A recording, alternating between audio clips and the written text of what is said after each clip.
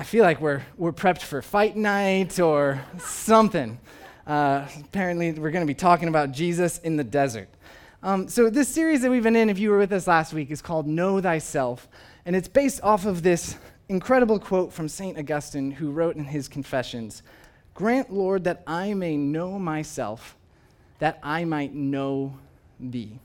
If you think about it, the fundamental barrier to going deeper in your knowledge of God, really the restraint that's going to happen at some point in your life if you are pursuing God, if you're interested in God, if you're on any kind of spiritual journey, is that at some point you're going to realize that in order to understand who God is more, it's actually going to take the reflective work of understanding yourself more, where the movements of your heart originate from, where your passions and skills are being directed, how God has been working and moving and stirring, and where perhaps you have been tempted, distracted, or confused.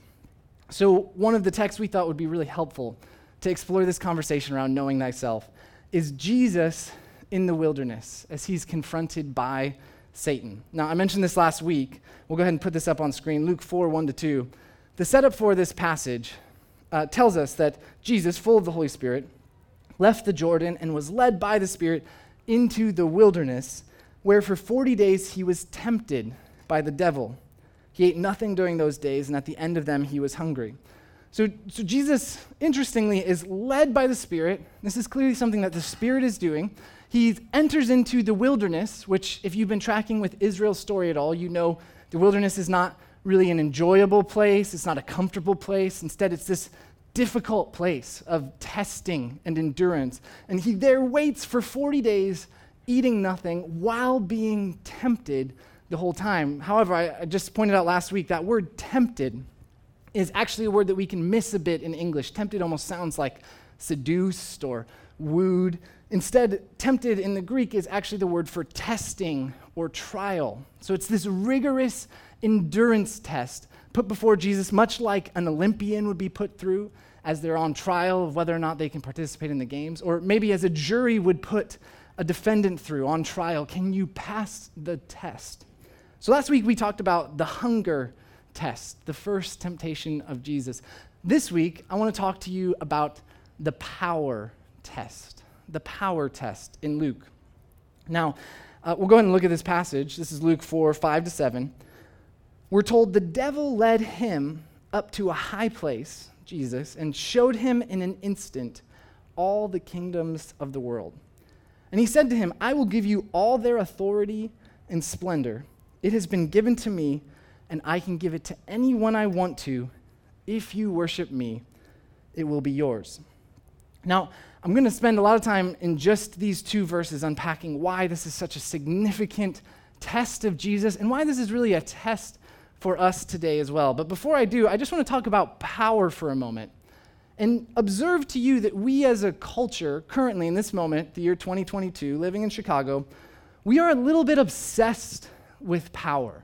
Have you noticed this? Specifically, the test of power. What power presents to us, who has power, who doesn't have power, why they should or should not have power, what we might be willing to do to get power, or what we would do with power if we had it. My observation to you is that in the last decade, notice just a few significant cultural stories that have been told on both books and in the big screen. First of all, the Hunger Games. Who here remembers the Hunger Games? It feels like a distant time ago, doesn't it? Like we were all much younger, more innocent back then when the Hunger Games came out.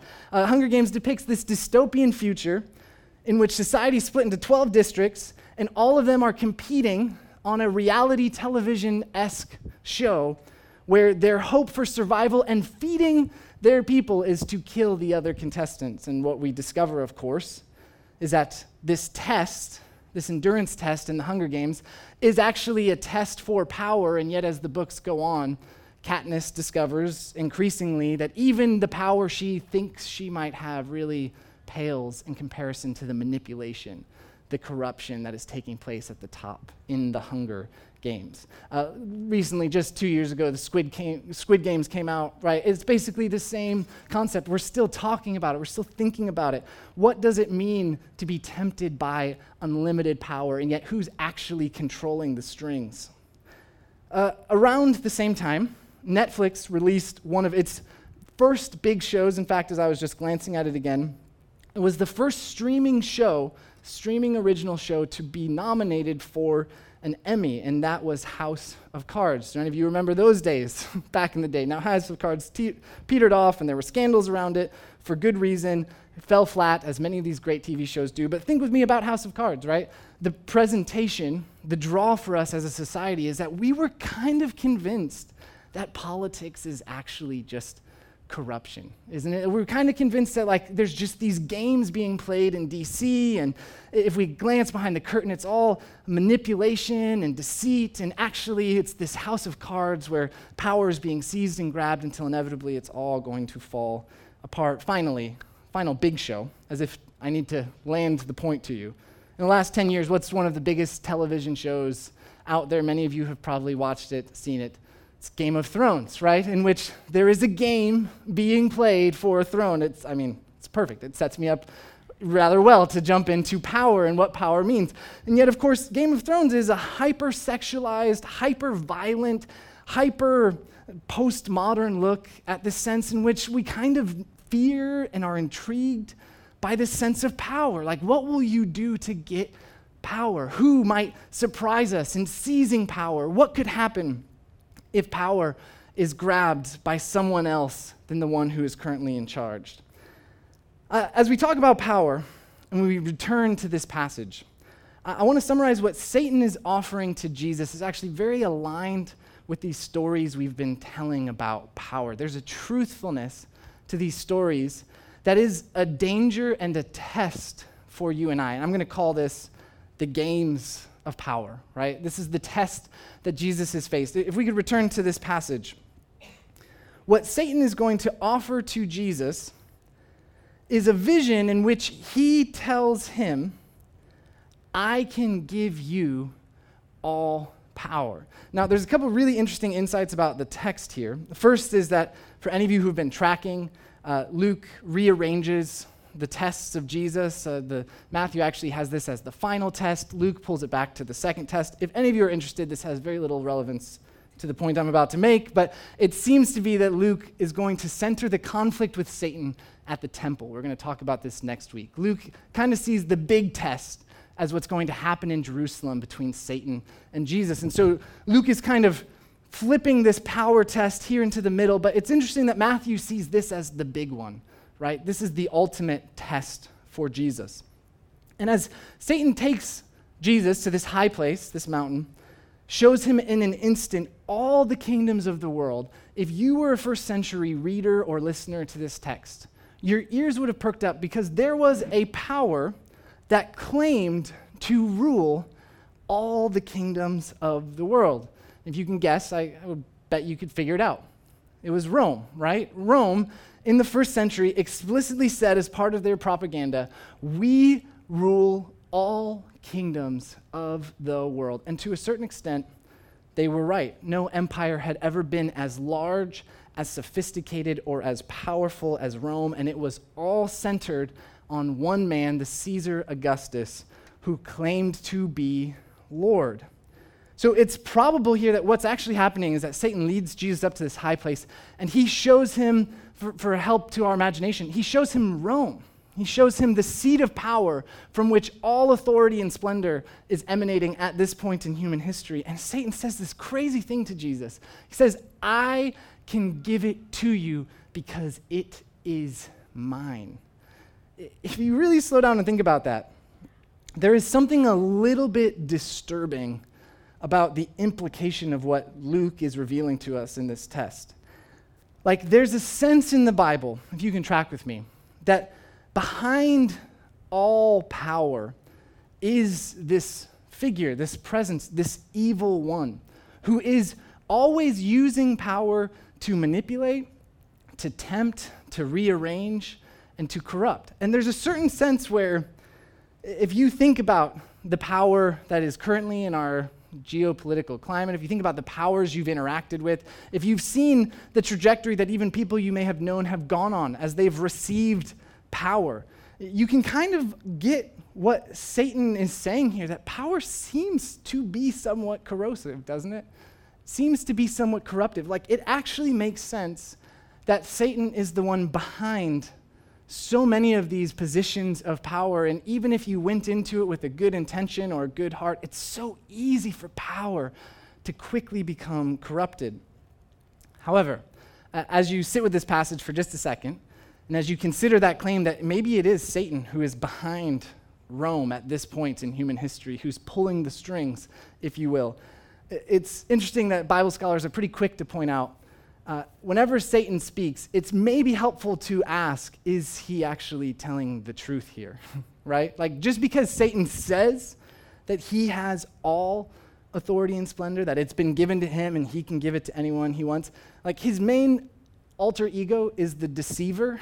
So we maybe need to just ask, it's possible Satan, though he seems to be behind much power, is not actually as in control of power as he wants us to believe. And in fact, very quickly within the next chapter of Luke, we're going to find Jesus confronted by demons, agents of Satan, who are there in Israel, claiming to be representing Satan's unlimited authority and power. And with a word, Jesus is going to dismiss and cast out those who are in his midst as demonic agents. I mean, it doesn't seem like Satan has quite as much power as he would like to think.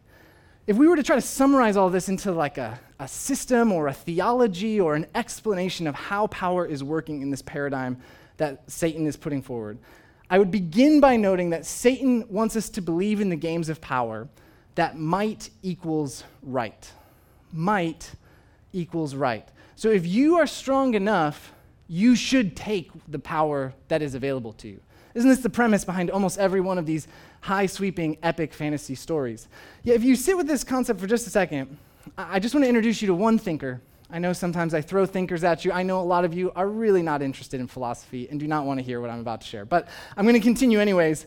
That there's a guy who kind of sits behind this philosophy in our current cultural moment, who actually is the source of these huge sweeping stories from Hunger Games to Game of Thrones. And his name is Michel Foucault. I'm going to throw his name up on the screen so you can see. I gave you a picture too, just so you wouldn't think it's Michel. It's Michel. He's French. French Michel Foucault. And Foucault's huge contribution to the history of thought and to the Western civilization and to philosophy is that Foucault proposed, as he looked at society, and specifically he did two major studies, one on the prison system and the second on sexuality. Foucault's observation was that both systems are built entirely on power. Entirely on power. In fact, Foucault's major idea was that everything is power. Everything is power. So Foucault just kind of pursues this relentlessly. He talks about it a lot. He explores it from a number of different angles. And if you live in Foucault's world, then what becomes increasingly clear is that there is a sense that all your relationships, all social systems and structures, the job you work, the restaurant you go order food at, the phone call you make with your mother because you feel guilty that you haven't called her in a while. I'm just speaking for me there. All of that is power, right? It's games of power. There's a sense where if everything is power, then the only implication is whether you have power or you don't. And if everything is power, then you better gain as much power as you can. And you also better resist or revolt against those who have power over you. Otherwise, you will always live under power's control. This is a huge idea. It's a radical idea. There's a lot you can unpack here with Foucault. But it's interesting that I just stumbled across the New York Times, who in an article, an opinion piece, where they observed that you can see Foucault operating on the extremes of both the left and the right politically right now. Like, Foucault's big idea is that you've got to throw off the systems of power that are over you. And if you think about it, politically, the tumult we're feeling in our country right now at this moment, it's because we're all afraid that someone or something is going to get in power, and when they get in power, then they're going to be able to control us. This leads to the second point in the games of power, that oftentimes the reason we fear power or we want power is because power equals control. Power is going to equal control in the games of power. So we fear if someone else were to have control over us, And we long for this opportunity to have control over ourselves, right? This is what we're hungry for. This is what we're desperate for. And so if we go back to this passage where Jesus is being tested by Satan, notice that the real temptation, the real offer that Satan is extending is that Jesus could control in an instant how he gets the power that is rightfully Jesus's. So Jesus has to know in this moment, he's just gone through his baptism. He's just been proclaimed to be the Son of God. Jesus knows that all kingdoms, all power is rightfully his as the Son of God. Yet in this moment, Jesus does not have that power, right? Jesus is alone by himself in the wilderness, and Jesus can see the years ahead, the ministry ahead, the path he's about to have to walk. It is going to be a lonely, painful, and hard road before power is finally given to him. And in this moment, Satan is saying, what if you could control power? What if you could get the power that you know is rightfully yours? However, if these are the first two rules in the games of power, there is one last rule that is worth being aware of, and that is that power always comes at a cost. Power always comes at a cost. You can see this in the way that often these huge movies and shows just demonstrate the character's own wrestling and often corruption. The more power they get, the more they are tested and tempted by mishandling or misusing that power.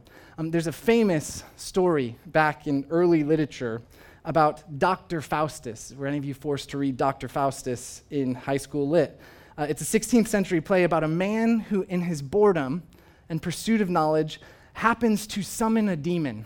So a demon appears, and as the story goes, this demon is going to offer Faustus a deal. If you sign your life over to me, I will give you knowledge and power for the next 24 years, but you will serve me for that time. And Faustus, without really thinking about it, says, done, deal. Your power sounds good to me. I commit my life in service to you. So the next 24 years go by, and disappointingly, Faustus really doesn't do much with the power that he has. He kind of wastes time, he flaps about. And then as the 24 years are coming to a close, Faustus, in his panic, has this moment where he says, maybe I should turn to Jesus. Maybe Jesus can save me. And yet at that moment, a demon appears and says, it's too late. Your 24 years are up, and Faustus is taken back into hell. There's a point to this story, and that is that power does come at a cost. And we actually see this, if we go back to this temptation one more time, in the way Satan frames his offer to Jesus. He says to him, power, that thing you want, that's right here in my hands, power can be yours, but, you notice right at the end, if you worship me, it will all be yours. Satan couches the if, doesn't he? He covers and hides the cost, and yet the reality is, all power at some level is going to come to you at a cost. For any of you who have found yourself this sort of disgruntled employee only to become the supervisor, have any of you ever been in that position? You suddenly realize, power comes at a cost. It is not as fun or as easy as I thought it might be to be the one in charge. I'll be the first to admit, in church circles and church worlds, I have been in many different churches. I was a congregant for a while. I've worked on pastoral staff, and I always thought it would just be so much better if I was in charge, right? If I was the one who had the power, then I could fix all of these problems. And inevitably, when you find yourself in the position of power you thought you deserved, you will realize it actually does come with a cost.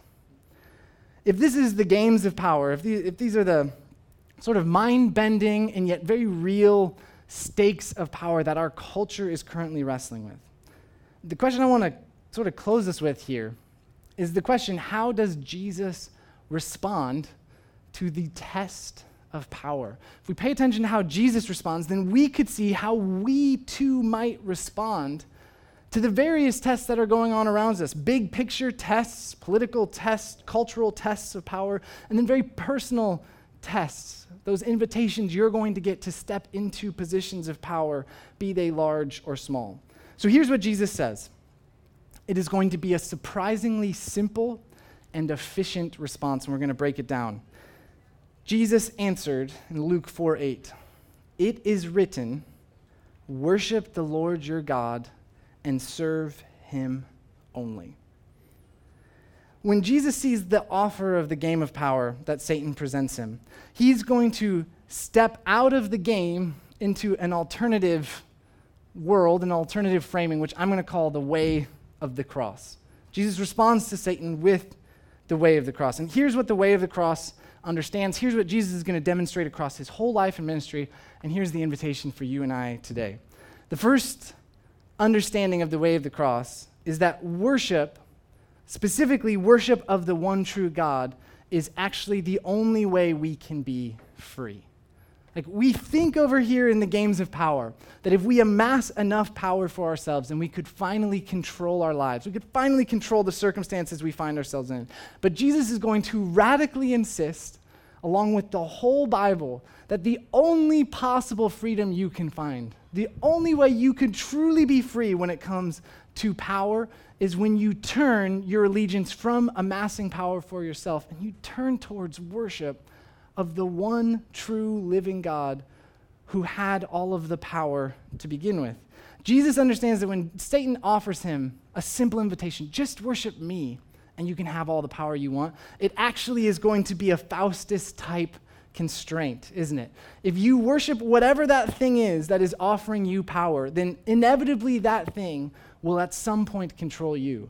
But God is the only one with power that is offered to you, in which God, if you step over into worship of him, is going to free you from the need for power, free you from the amassing of power, free you from the fear of someone else controlling you.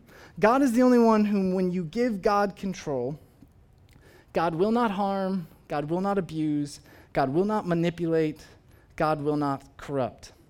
And this is going to be because the second invitation in the way of the cross is this understanding that Jesus centers on in responding to Satan, that all power, properly understood, is actually power that is given. All power, properly understood, is always power that is given. You cannot seize power without amassing an incredibly great cost. But if you live in this alternative way, if you walk the way of the cross, you begin to see God as the one worthy of worship because God has given you all power, because God has all power. And in God's power, God can freely distribute power to you, to others, to meet needs across the world. Like God, if God has all power, God is the one who can give the power to you.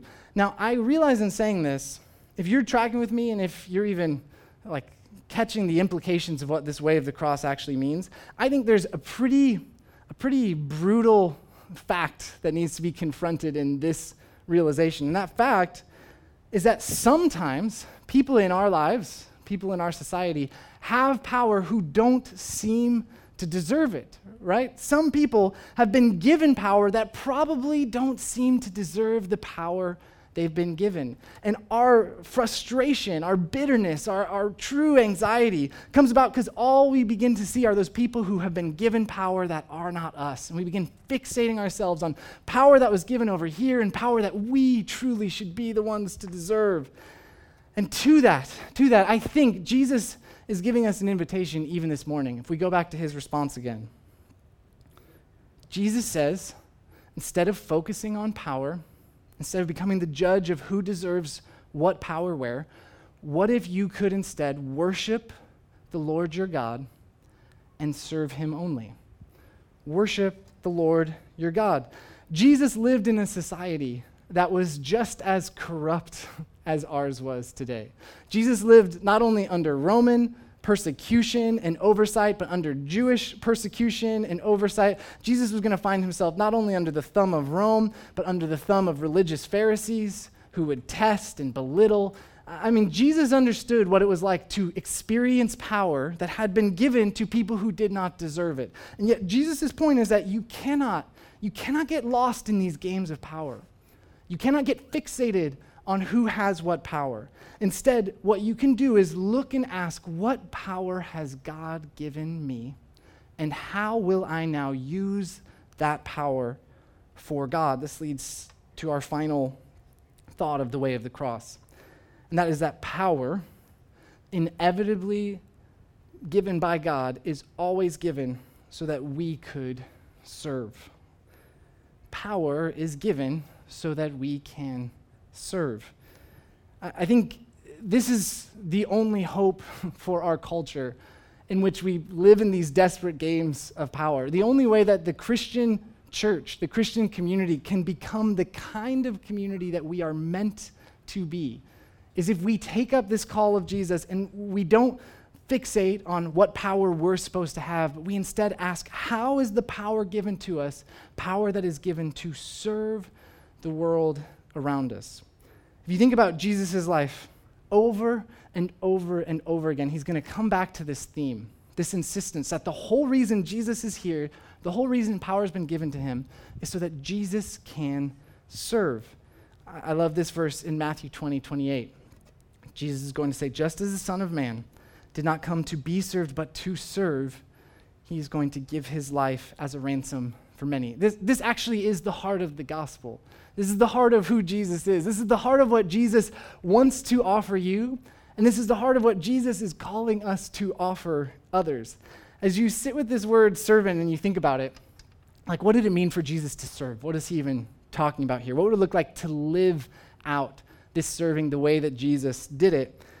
I think about the key moment in Jesus' life, the memorable moment, at the end of the Gospel of John, where his disciples have gathered for the Last Supper, and it's the Passover, it's this big meal that's celebrating what God has done, and as the disciples are starting to file in, they discover to their shock that Jesus, who is the guest of honor, the one with all authority and power in their midst, Jesus has taken off his robe, and he has adopted the towel of a servant.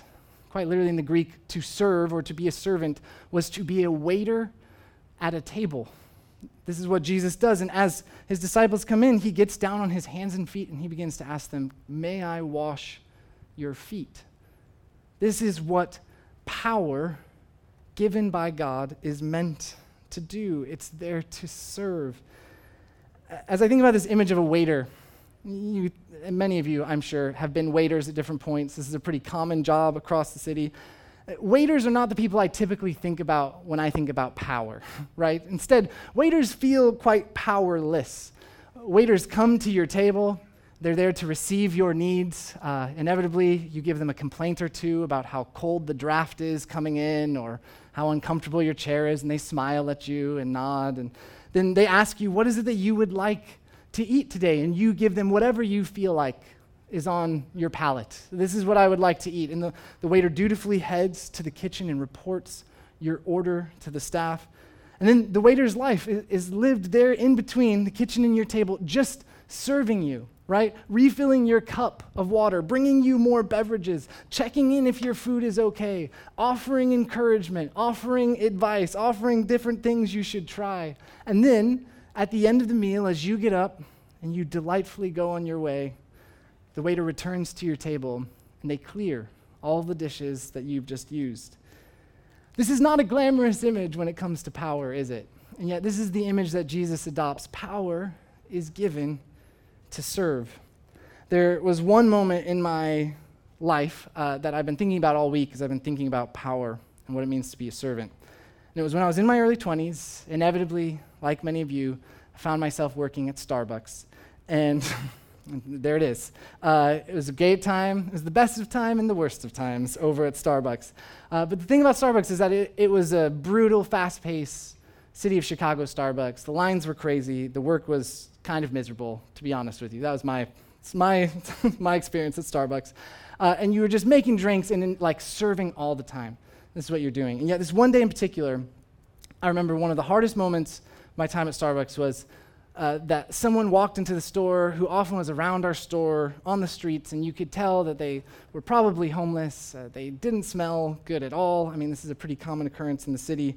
And as they walked in, you just felt everyone kind of flinch, here's a disruption to our otherwise peace and security just sitting and drinking a cup of coffee. And inevitably, this person came up to the cash register as we were in the middle of a rush, and they ordered a glass of water. And that was all they ordered. And then they went and sat down, and I was at the end of the coffee bar, and coffees are flying, cups are moving through, and everybody would get this water, and I'm the one calling drinks out, and so I call out water. And I had been paying just enough attention to know that it was this person who had ordered the water. And in that moment, I felt the games of power. I felt all the frustration of being a server at Starbucks when I had great aspirations of all the things I wanted to do. And to be honest, I was disappointed that I was here, and I was angry that I was working such early morning hours and that I wasn't getting paid enough. And here I am, having just been placed in order for a cup of water, and the person's sitting all the way over there. And in that moment, I just felt like one of the strongest moments of the Spirit just nudging me. Here I was in Chicago, having trained for ministry, having told all of my co-employees that I had aspirations to be a pastor. And here's a person in genuine need of a cup of water, and I have the opportunity to offer it to them. And so that's what I did. I paused, grabbed the cup, I walked around the counter, and I walked up to the person and said, "Here's your cup of water." And they said, "Thanks." Now, I share that story not because I was very glamorous in it, instead because it was one of the harder moments of counting the cost of powerlessness that I felt in a truly hard and difficult season of my life. And yet, as I think about that moment, it's not even significant what I offered, right? It was a cup of water. There was very little power in the grand scheme of the universe being exchanged between a barista who walks around the counter to offer a cup of water to a homeless person. And yet I think this is actually the vision of what Jesus is talking about when he says, "I did not come to be served, but to serve." Can you imagine if each of us started to reframe power, less about the power we feel entitled to, less about the power we wish we had, and more about the power that's been given to us that we could use to serve others? I want to end with just two big practical applications here. As the band begins to come up, and in just a moment we're going to move towards a time of communion. The reason why I've spent so much time on power, and why I showed you a picture of Michel Foucault, and we've talked about movies, and we've stared deep into Satan's test of Jesus, is that I think truly now, in this moment, in the year 2022, we face a bit of a cultural crisis around power.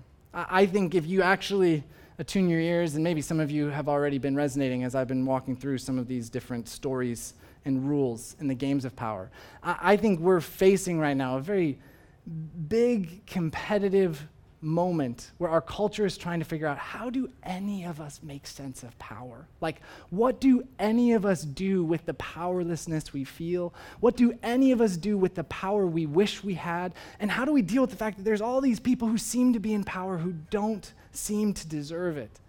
And my encouragement to you is to take some of this framing and intentionally lean into how you as a Christian, or you as a follower of Jesus, or you even just interested in spirituality, how you talk about power with others. Because I think the great temptation is for us to fixate on the power we don't have and to miss this opportunity to see in the way of the cross that Jesus invites those who follow him to a radically different understanding of power than anything the world or our culture has. If we as a church could actually begin to get around this idea of power, we begin to see, yes, there is a game being played. Yes, there are terrible rules to that game, and guess what? The danger in that game is that a cost is always coming for the power you try to seize.